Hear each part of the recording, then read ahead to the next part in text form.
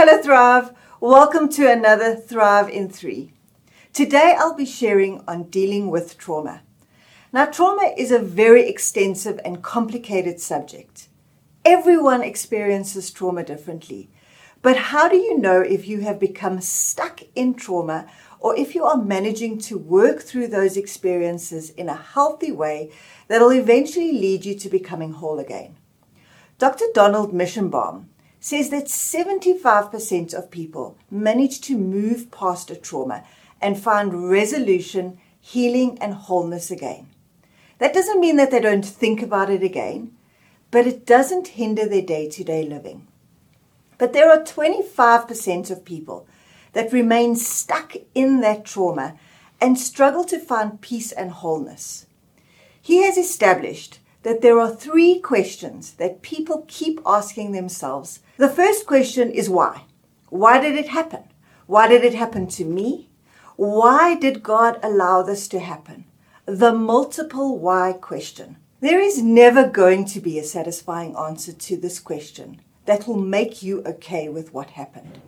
There could be reasons, but it may never give you satisfaction. The answer to the why may never give us a solution this side of heaven. The next question is, what if? What if I did things differently? What if I had said this? What if I had done that? We can't go back and change the past. Unfortunately, what is done, and nothing you do will change that outcome. And then the third question, why doesn't anyone fully understand? Why does nobody fully comprehend what I am going through?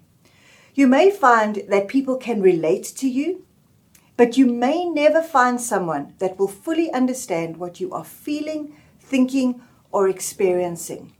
And the reason for this is because nobody is you. Your feelings are unique to you. But it is helpful to find someone that you can talk to and express what you are feeling. You know, trauma is often unavoidable. But once you have experienced a trauma, we need to work hard to be part of that 75% of people that move to a place of wholeness again. I would like to close with this scripture. Matthew 11:28-30. Come to me, all you who are weary and burdened, and I will give you rest. Take my yoke upon you and learn from me, for I am gentle and humble in heart, and you will find rest for your souls, for my yoke is easy and my burden is light. Friends, don't carry this alone. Allow God to carry this burden for you. Be blessed.